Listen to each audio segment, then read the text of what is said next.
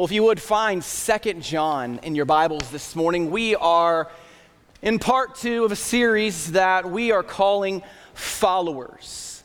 And we've been looking at this book the last couple weeks and just looking at its purpose, its context, its focus. And there's a lot of things going on in this letter. And we're going to slowly get through all of those things. It takes a turn next week, just in its direction, its focus. But the early church was dealing with a lot of struggles, a lot of challenges, a lot of disagreements about specific things.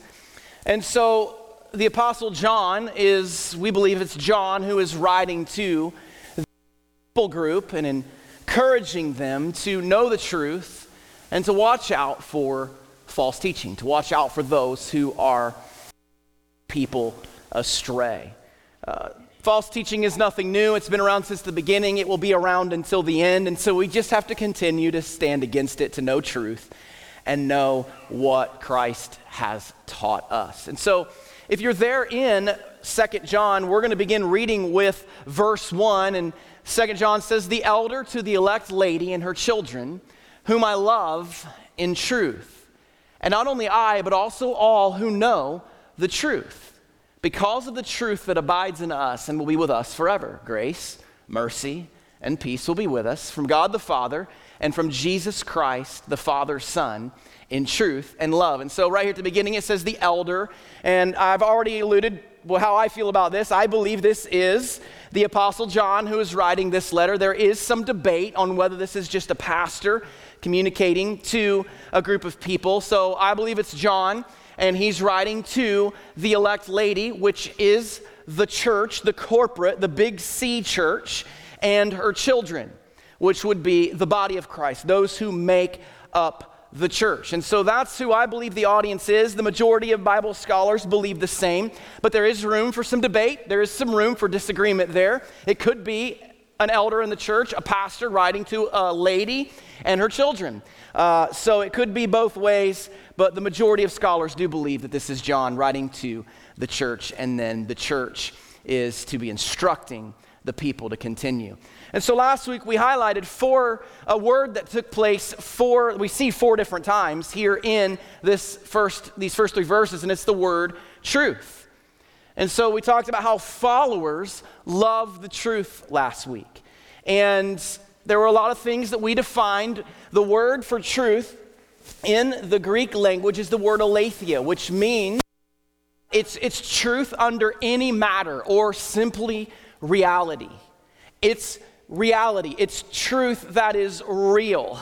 And so we started last week by making it very clear who and what truth is.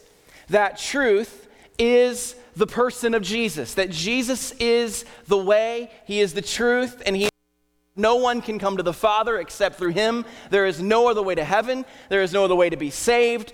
It is only through the person, work of Jesus Christ. That is the gospel, that he is the word, that he is the truth. And we talked about how his word is truth, that when we study his word, it is his revealed truth to us. It is his reality displayed for us and given to us for us to navigate life and know what to do. And then we saw that his spirit is truth.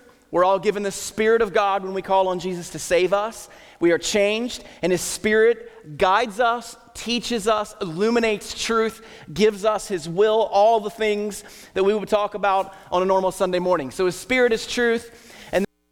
His truth is eternal. It abides in us, and it will be with us forever. His truth is eternal. And so the challenge last week for those of you who were here, and if you weren't here last week, the challenge remains the same. We want you to know the truth. We want you to know Jesus, and that starts with salvation. So maybe you're here this morning and you don't have a personal relationship with Jesus Christ. That's where it starts. That's where it started for me, was knowing Jesus through the gospel, through his life, death, burial, and resurrection, and his offer of eternal life to me, which I received. And so we know the truth.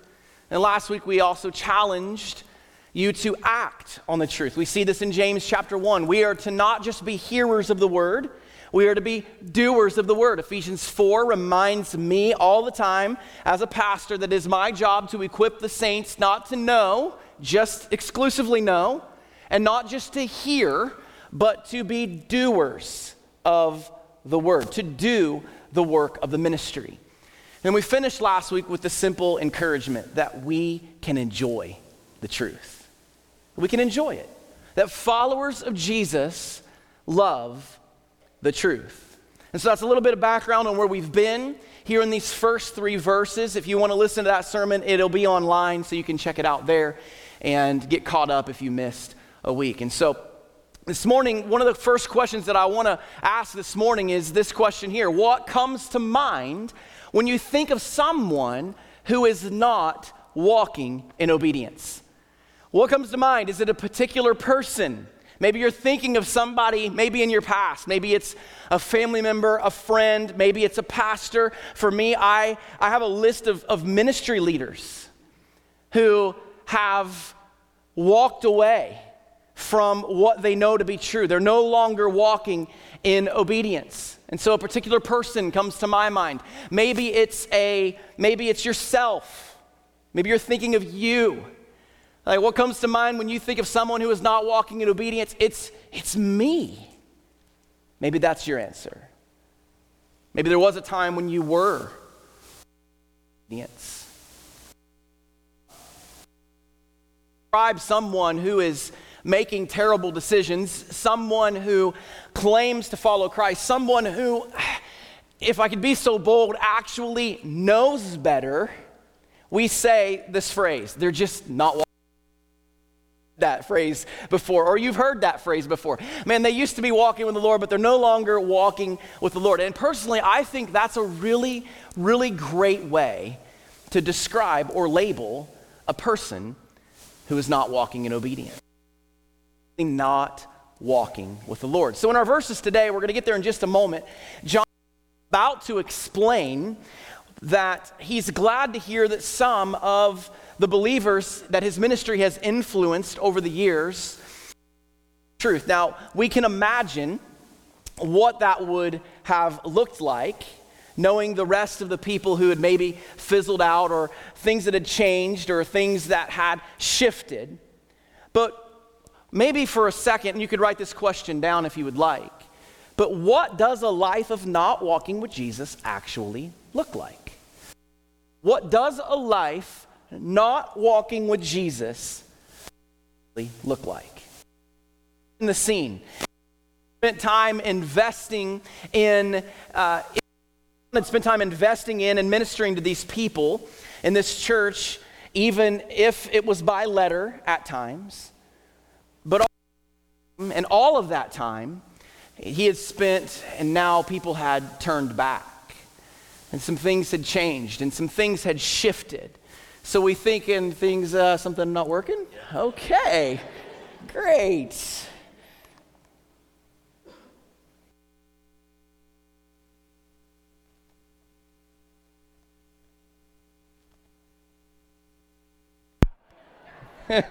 So you got half of it, right? I wonder why my wife was saying weird things like, keep going. I'm like, I'm not dying. I don't know what's going on. So, I don't know where to start now. So, yes. What does a life of not walking with Jesus look like? We think that things are hard now. Things are challenging now. But sin has been sin since the beginning. It's never going to change. It's always going to be there. So at this time in church history here, when 2 John is being written, persecution was at an all-time high. The culture was godless. And I know that it seems like we live in times today that are harder than others, and I know that there are elements of it that are true, but we are not more godless now than this culture was. There has always been sin. There have always been false teachers. There have always been hard times. It's not unique. This was a hard time in church history. The false teaching was permeating the church. There was a lot of unrest. There was a lot of uncertainty. There were so many things going on. People felt like they were missing out on something. Maybe we feel the same way. But John is encouraging them to continue following Jesus. And so my encouragement to you this morning is the same. Keep following. Keep trusting. Keep believing. And what makes all the difference when it comes to this issue of truth and obedience and disobedience is just that commitment to stay in the game. Obedience is the focus. And so this morning, if you would, look at verse 4 as we continue reading together. He says, I rejoiced greatly to find some of your children walking in the truth. So John is rejoicing. He's taking a moment to encourage these readers. I am rejoicing that some of you are walking in the truth. But not everybody was walking in the truth. Same thing that we experience. Every pastor has this feeling. I have this feeling. I rejoice greatly when I hear that you are walking in the truth. When I hear stories of you walking in obedience and following Jesus, proclaiming the gospel and making disciples and raising your children to know and follow Jesus, I rejoice greatly in that truth. But he uses this word some because it's really important to note that not everybody is going to follow. Not everybody is going to walk in the truth. That can be discouraging. That can be extremely challenging. It feels like the road less traveled because it is the road less traveled. So John is rejoicing greatly to find some of their children walking in the truth just as we were commanded by the Father. And now I ask you, dear lady, not as though I were writing you a new commandment, but the one we have had from the beginning. So John's making it clear, he's not saying anything new. I will never say anything new to you. Anything that I proclaim is going to be found in the pages of Scripture, truth that is unchanging. Hopefully, if not, I should be fired. But I'm not writing you a new commandment, John says, but one that we have had from the beginning. Truth is eternal. And so John is reminding them that this truth is unchanging. But he says that we should love one another. And this is love, that we walk according to his commandments. This is the commandment, just as you have heard from the beginning, so that you should walk in it. So John is saying a lot in these two verses right here, in verses 4, 5, and 6, these three verses. And so he's communicating and he's highlighting that truth is still the focus, that truth is still the key element in this walk, and that Christians are to walk in it. He talks about love. We're going to get there in just a minute. But what do we do today? What's the challenge for us? As we look at verses like this, and John's writing to this specific group of people, how can it apply to us in our context here in Worcester? How does it apply to Zach's life, to your life? And it's simple. We obey. Obedience is the key word. Why is it that it's so much easier to study? It's so much easier to debate and argue about truth than it is to actually do it. I mean, isn't that true? I mean, if you think about your own heart, your own discussions, your own life, man, it is so much easier to study. I don't find it difficult to study God's Word. I don't find it difficult to argue and debate about certain theological topics with my friends, but I do find it difficult sometimes to simply do. It's in the doing that we experience the true life change, by the way. It's in the doing where we see God move and where we see Him do His work in our world and in our life. And knowing and studying is important, but it's just easier to do the latter. He says, I rejoice greatly to find some of your children walking in the truth, just as we were commanded by the Father. So John rejoices because they're walking in the truth. So the first thought this morning that I want you to think about is simple. And it's this question: do you know what you believe? Do you know what you believe? So I'm kind of marrying these two things of doing and knowing and studying. But do you know what you believe? Because last week we talked about knowing the truth, that knowing the truth is knowing Jesus through his gospel, knowing that his word is truth. And this morning we're going to add this simple project, this process of simply knowing what you believe. That we can't obey and we can't walk in what we don't actually know. So what do you believe about creation? Do you believe that God created the heavens and the earth? Do you believe that God created mankind? What do you believe about the issue of even gender in our culture? I mean, these are questions that Christians are being forced to answer more now than ever. And at last count, there were 63 different gender identities in our culture. And so that can be a challenge. But do you know what you believe about how God created mankind? What do you know about God's word being the authority, the life of Jesus? Maybe it's the sanctity of life, or what God says about marriage and the family, or what our purpose is in this life, or what happens when you die. Is there really a heaven and is there really a hell? Now, I say those things not to be judgmental, but to challenge you. That we need to focus on Jesus. Yes, we need to focus on our relationship with Jesus, but in this world, these are questions that are being asked. These are answers that so many people are looking for.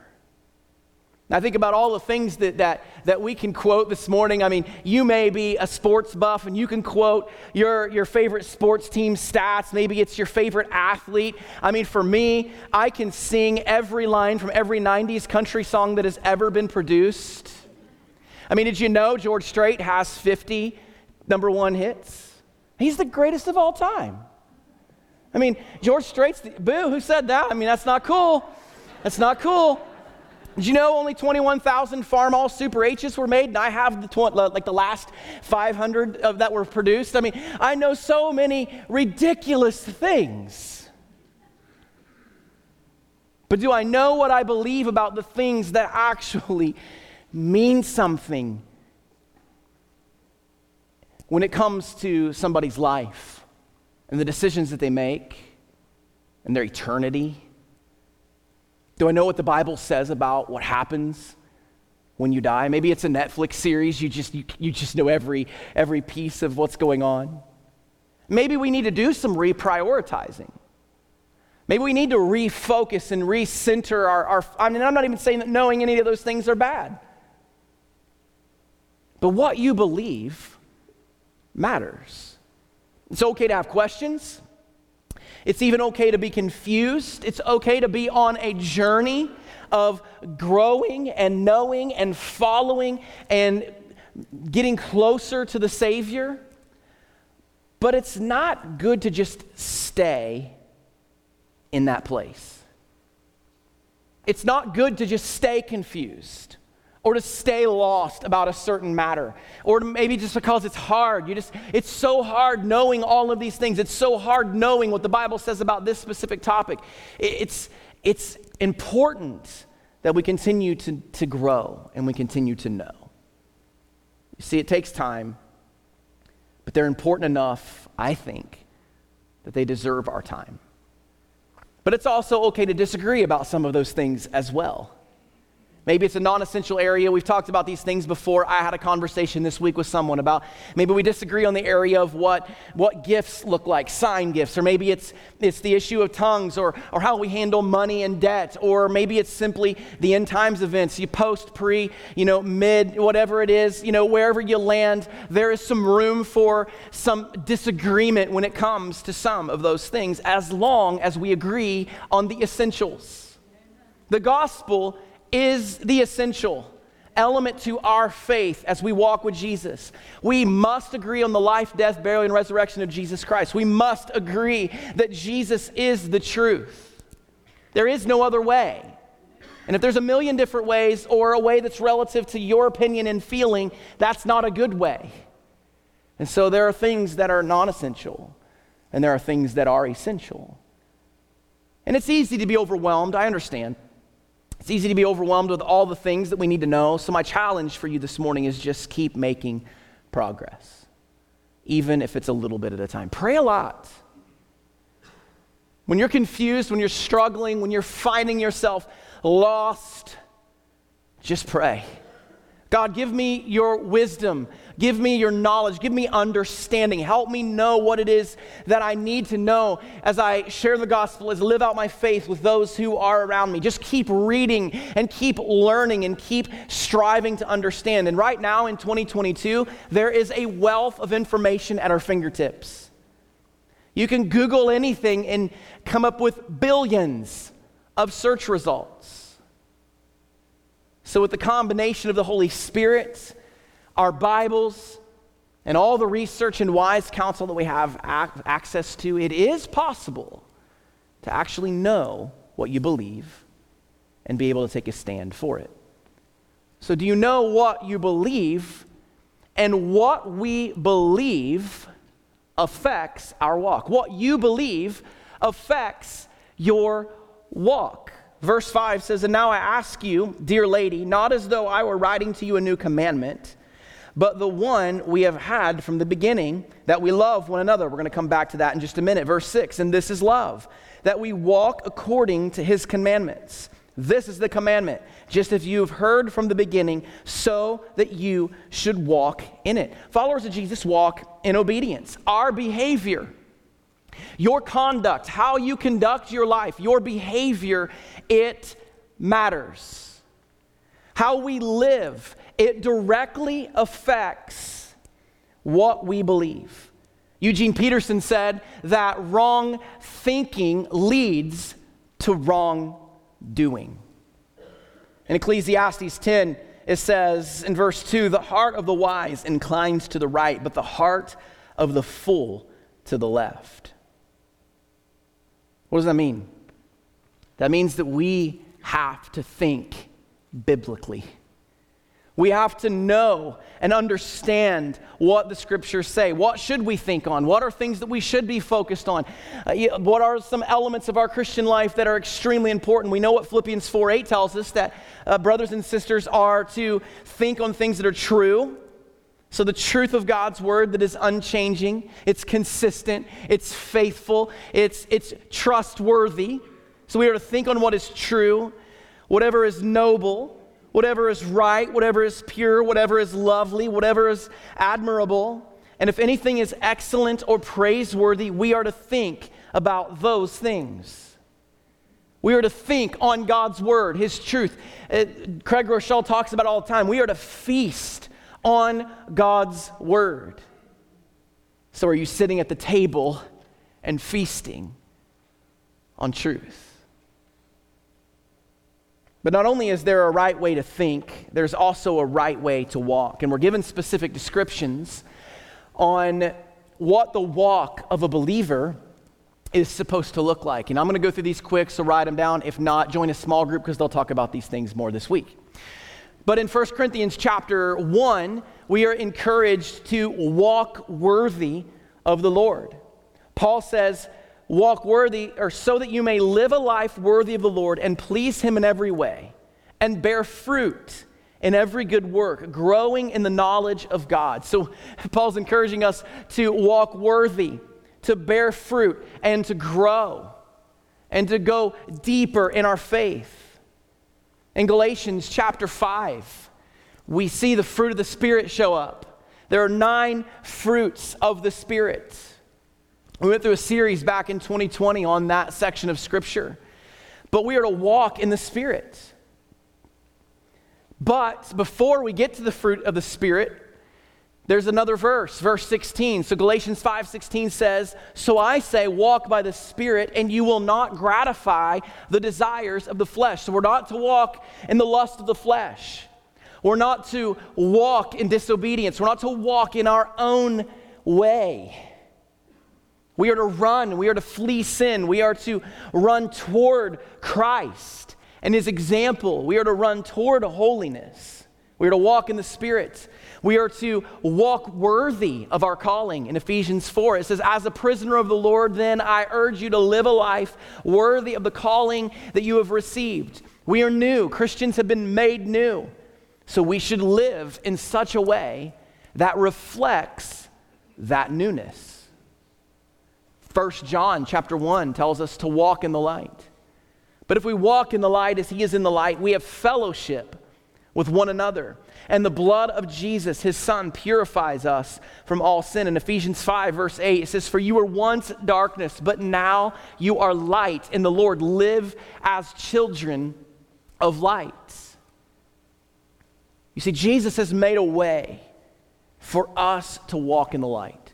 Jesus has restored our sin, our nature of sinfulness. He has restored us back into right standing with God the Father. And we no longer walk in darkness, we walk in light. And Jesus is the light.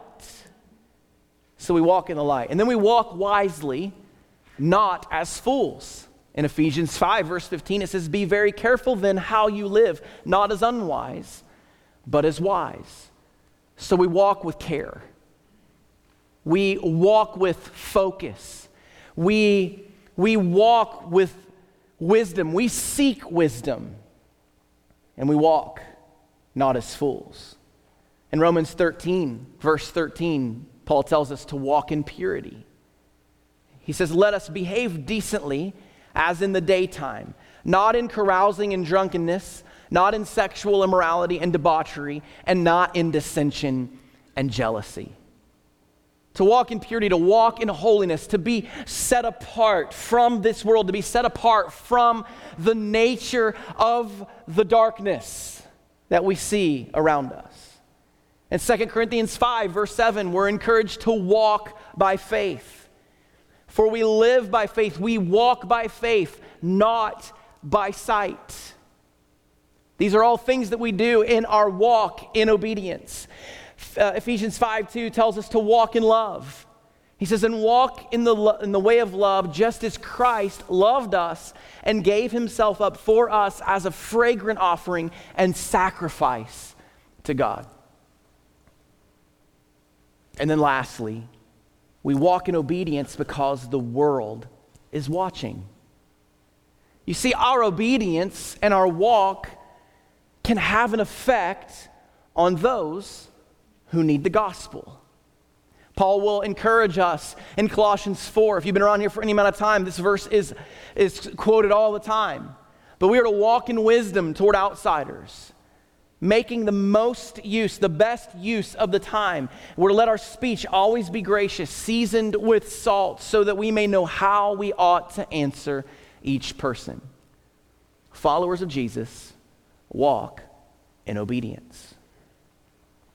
And so we see that we have been given this first focus, that our obedience is affected by how we walk. And then we see that followers are known for love.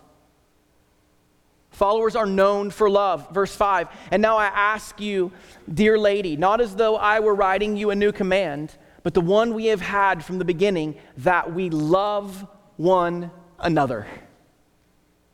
This is often the missing piece. Now, loving one another is not an option. Loving one another is a command. We are commanded to walk in obedience, and we are commanded to love one another. John 13, verses 34 through 35 says, "A new commandment I give to you." This was something that was a challenge for the early Christians because of what had been taught by some of the Pharisees and some of the scribes. So Jesus is making something very clear. There's a new commandment that I'm giving to you, that you love one another. Just as I have loved you, you also are to love one another. And by this, everyone, the world will know that you are my disciples, if you love one another. In John 15, verse 12, Jesus says again, "My command is this, love each other as I have loved you." Those verses we quote them all the time. But do we ever stop and really think about those verses? Love each other as I have loved you. Have you really stepped back and thought about the love of Christ in your life? How much Jesus loved you? How much Jesus loved the world that he would come and he would do something for you and for me that we don't even deserve. And then we are to extend that same example of love to others.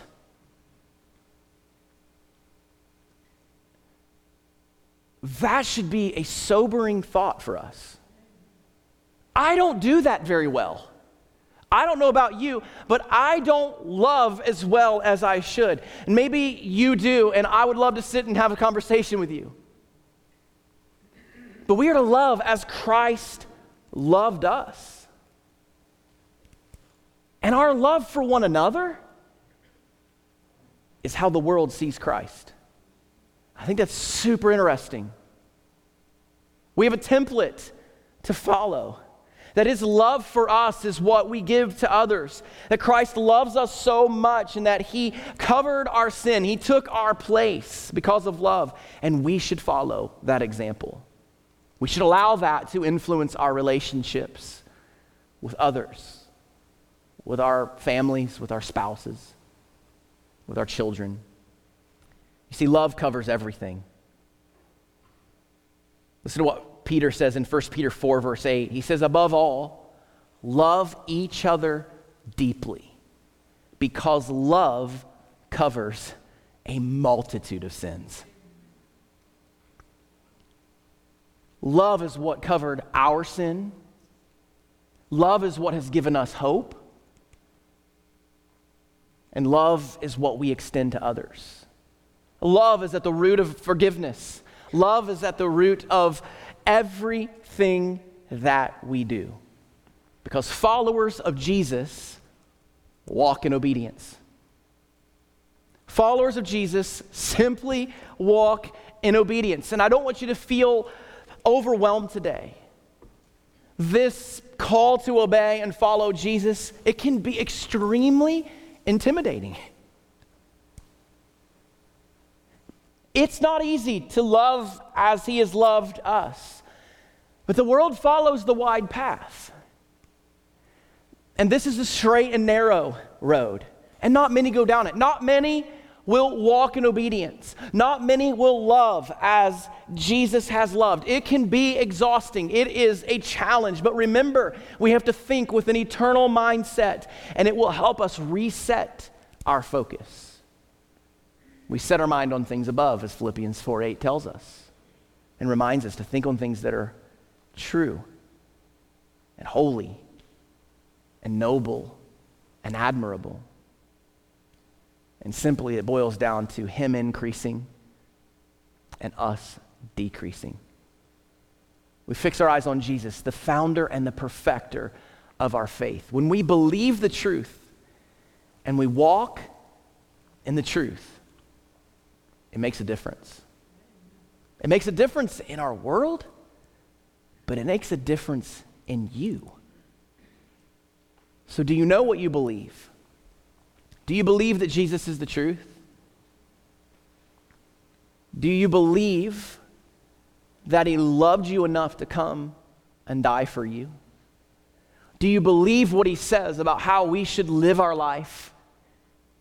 And if you want to know what Jesus says about how we should live our life, just read Matthew, Mark, Luke, and John over and over and over again. Because you're going to see Jesus in his own words on the page and how he's called us to live. Because what you believe affects your walk. What you believe affects this walking in obedience. And are you walking in love toward one another? Because followers of Jesus are known for love. Followers of Jesus walk in obedience. So a few questions I want you to think about this week, maybe at lunch today. Our small groups, our adult small groups, are going to be talking about these questions this week. But when it comes to walking in truth, do you know what you believe? And are you willing to study, to know what you believe? Has there been a question that's come up at school or maybe in your friend group or maybe at work or maybe in your family and you're like, I don't know what I believe about that specific issue. When it comes to walking in truth, do you know what you believe? And then are you devoting enough time to knowing where you stand? I made fun of that a minute ago about all the stats and the stupid things that I know. I have plenty of time to know where I stand. When you look back at your walk this week, do these verses 4, 5, and 6, describe how you lived this week? And then what is one change that you can make this week to better walk in obedience? What's one change you can make to walk in obedience? Those are just some simple steps, a simple process to finding the answers to the questions that we've been asking in this series. So do you know what you believe? Are you allowing what you believe to affect how you live your life? Are you loving others the way Christ has loved us? And are you walking in obedience? Because followers walk in obedience. And there is no one that I'm pointing anyone, including myself, to this morning but Jesus. I'm not going to point you to your favorite theologian, book writer, musician, missionary of the past. I'm not even going to point you to the Apostle John. I'm going to point you to Jesus, because there is no one, and there will never be anyone greater. He is the way, He is the truth, and the life. If you would bow your head for just a few minutes. I don't do this very often, but I want you to really think through what we've been talking about the last couple of weeks. The followers of Jesus love the truth, and followers of Jesus walk in obedience. How are you living your life? Are you loving the truth, and are you walking in obedience? And in the stillness of this moment, I just want you to pray and ask, if you know Jesus already, ask the Spirit of God to help you love the truth and to walk in obedience. You know what your unique challenges are with these two topics, loving the truth and walking in obedience. You know what trips you up. You already know what it is that needs to be worked on, more than likely. Will you commit to knowing truth, to loving truth, and to walking in obedience this week?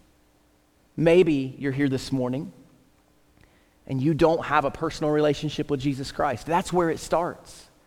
Do you know Jesus as your Savior? And maybe you need to answer that question this morning.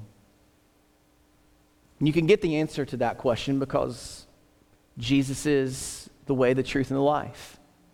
Jesus is the one who came and He lived the life you couldn't live, and He died the death that you deserved.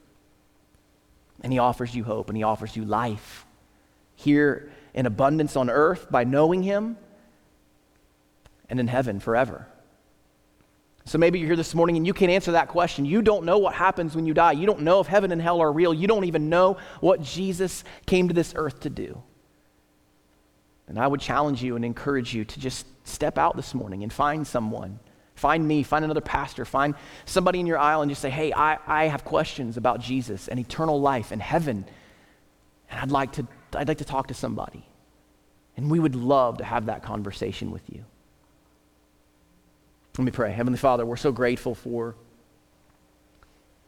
your word and for Jesus. So God, I pray that as your people, we would be lovers of your truth, that we'd be lovers of you, and that we would strive to walk in obedience to your word. Because God, you have given us all that we need. And so God, I pray that we would trust that, and that we would follow that, and that we would submit to it. God, I pray for anyone in the room this morning that does not have that relationship with you, that they would hear loud and clear this morning that you want that relationship with them, that you sent Jesus, you sent your Son to pay the price for their sin, and that they could have eternal life. So God, I pray that if there is that person here, that they would not leave today without asking questions, without learning what it would mean to have a relationship with Jesus. God, I pray for your church, the people who make up your body. God, I pray that we would take our walk seriously, or that we would know and love the truth, and that we would walk in obedience to it. Give us wisdom and strength to do that this week. Convict us of sin, challenge us, guide us, and direct us. And it's in Jesus' name we pray. Amen.